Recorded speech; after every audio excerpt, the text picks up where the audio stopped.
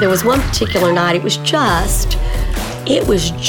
chaos, and there were physical fights on Wednesday night, and it was like kids were using profanity, and I felt like I was so ill-equipped. It really wasn't worth it, but God wasn't content with that. Margaret Shreve has been doing children's ministry for 20 years, but most of that time has been working with church kids. And these were definitely not church kids. Stories of Hope, a podcast about people who meet needs, build relationships, and change lives. In this episode, we hear how a church in rural Louisiana decided God was calling them to launch what some would call a big city ministry. This is Stories of Hope from Send Relief, Episode 10, My Church Came to Me. Houston River Baptist Church sits outside of Sulphur, Louisiana, a suburb of Lake Charles. Most people would think of Sulphur as a rural community. However, just a short distance from the church sits low-income housing, which has a lot of big city problems. The kids in the Housing Authority really have a lot of challenges. For the most part, they're raising themselves. At a very early age, they know way more about drugs and sex and the police than children should know. We just felt a burden to minister to those kids. We decided to do this Backyard Bible Club last summer there at the Housing Authority, and that was really the beginning. When we did that first block party, we were cleaning up and, washing away the chalk that we'd written on the sidewalk and cleaning everything up. And one of the boys said, "My church came to me." That's a phrase that I don't think will ever leave my heart. My church came to me. From that point on, the pastor's wife, Miss Tammy, really did come for the kids. Word spread that Miss Tammy was picking up kids at the Housing Authority. More and more were showing up at her pickup point to where her Suburban, she was making a couple of trips in her Suburban to pick kids up. That's when Houston River Baptist Church started to get behind this fledgling ministry. The church decided to buy a couple of vans. So we have two 15-passenger vans that we run on Sundays and Wednesdays. Sometimes we have to make 3 van runs to get them all here. So that just about catches up to that chaotic, physical fight, profanity-filled Wednesday night. Every day I wonder why God chose me. I have no idea other than He is good and He has a plan.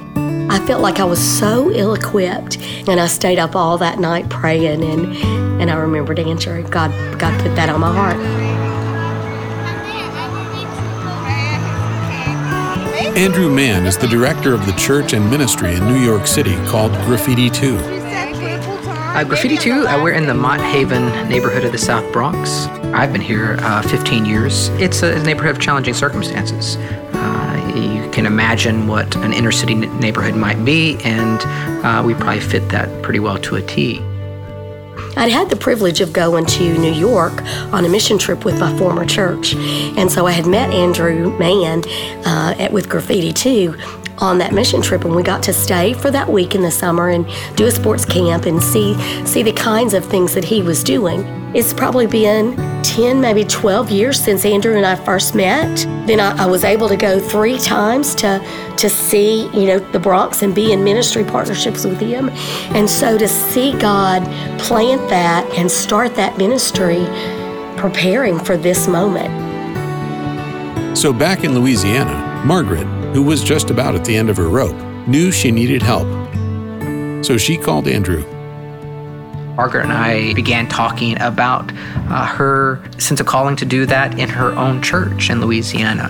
How could she be able to meet the needs of not just the people that have always been coming to church, but different people, different kids in her community. Margaret remembers that conversation began with a warning. Andrew told her she needed to count the cost of a ministry like this.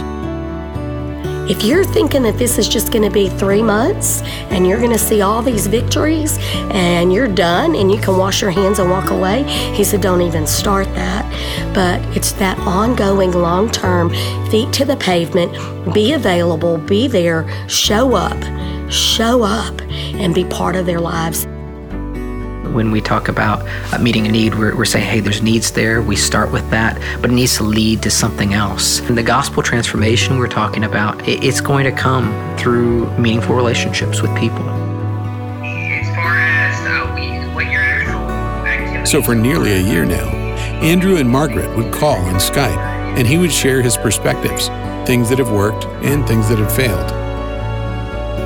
And so we've been able to talk as she shares some of her challenges she's facing. A lot of times it's just a space, we all need to be heard. I need somebody to listen to me, and I know sometimes Margaret just needed somebody to listen to her.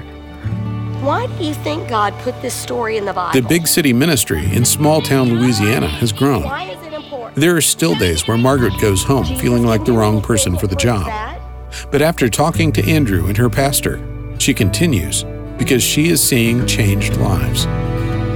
What we've seen is them be able to let their guards down and be able to accept love and just that sense of security that they feel that this is their church and their home now, and they refer to it as my church.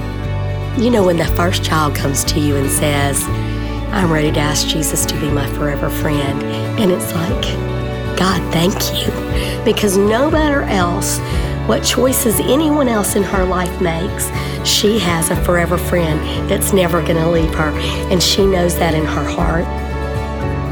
Father God, thank you for these boys and girls tonight. Thank you for your word that tells us who you are. What I get from Margaret more than anything else is she cares. And I don't know if much else needs to be added to that. People that are around Margaret, they have at least one person that genuinely cares for them.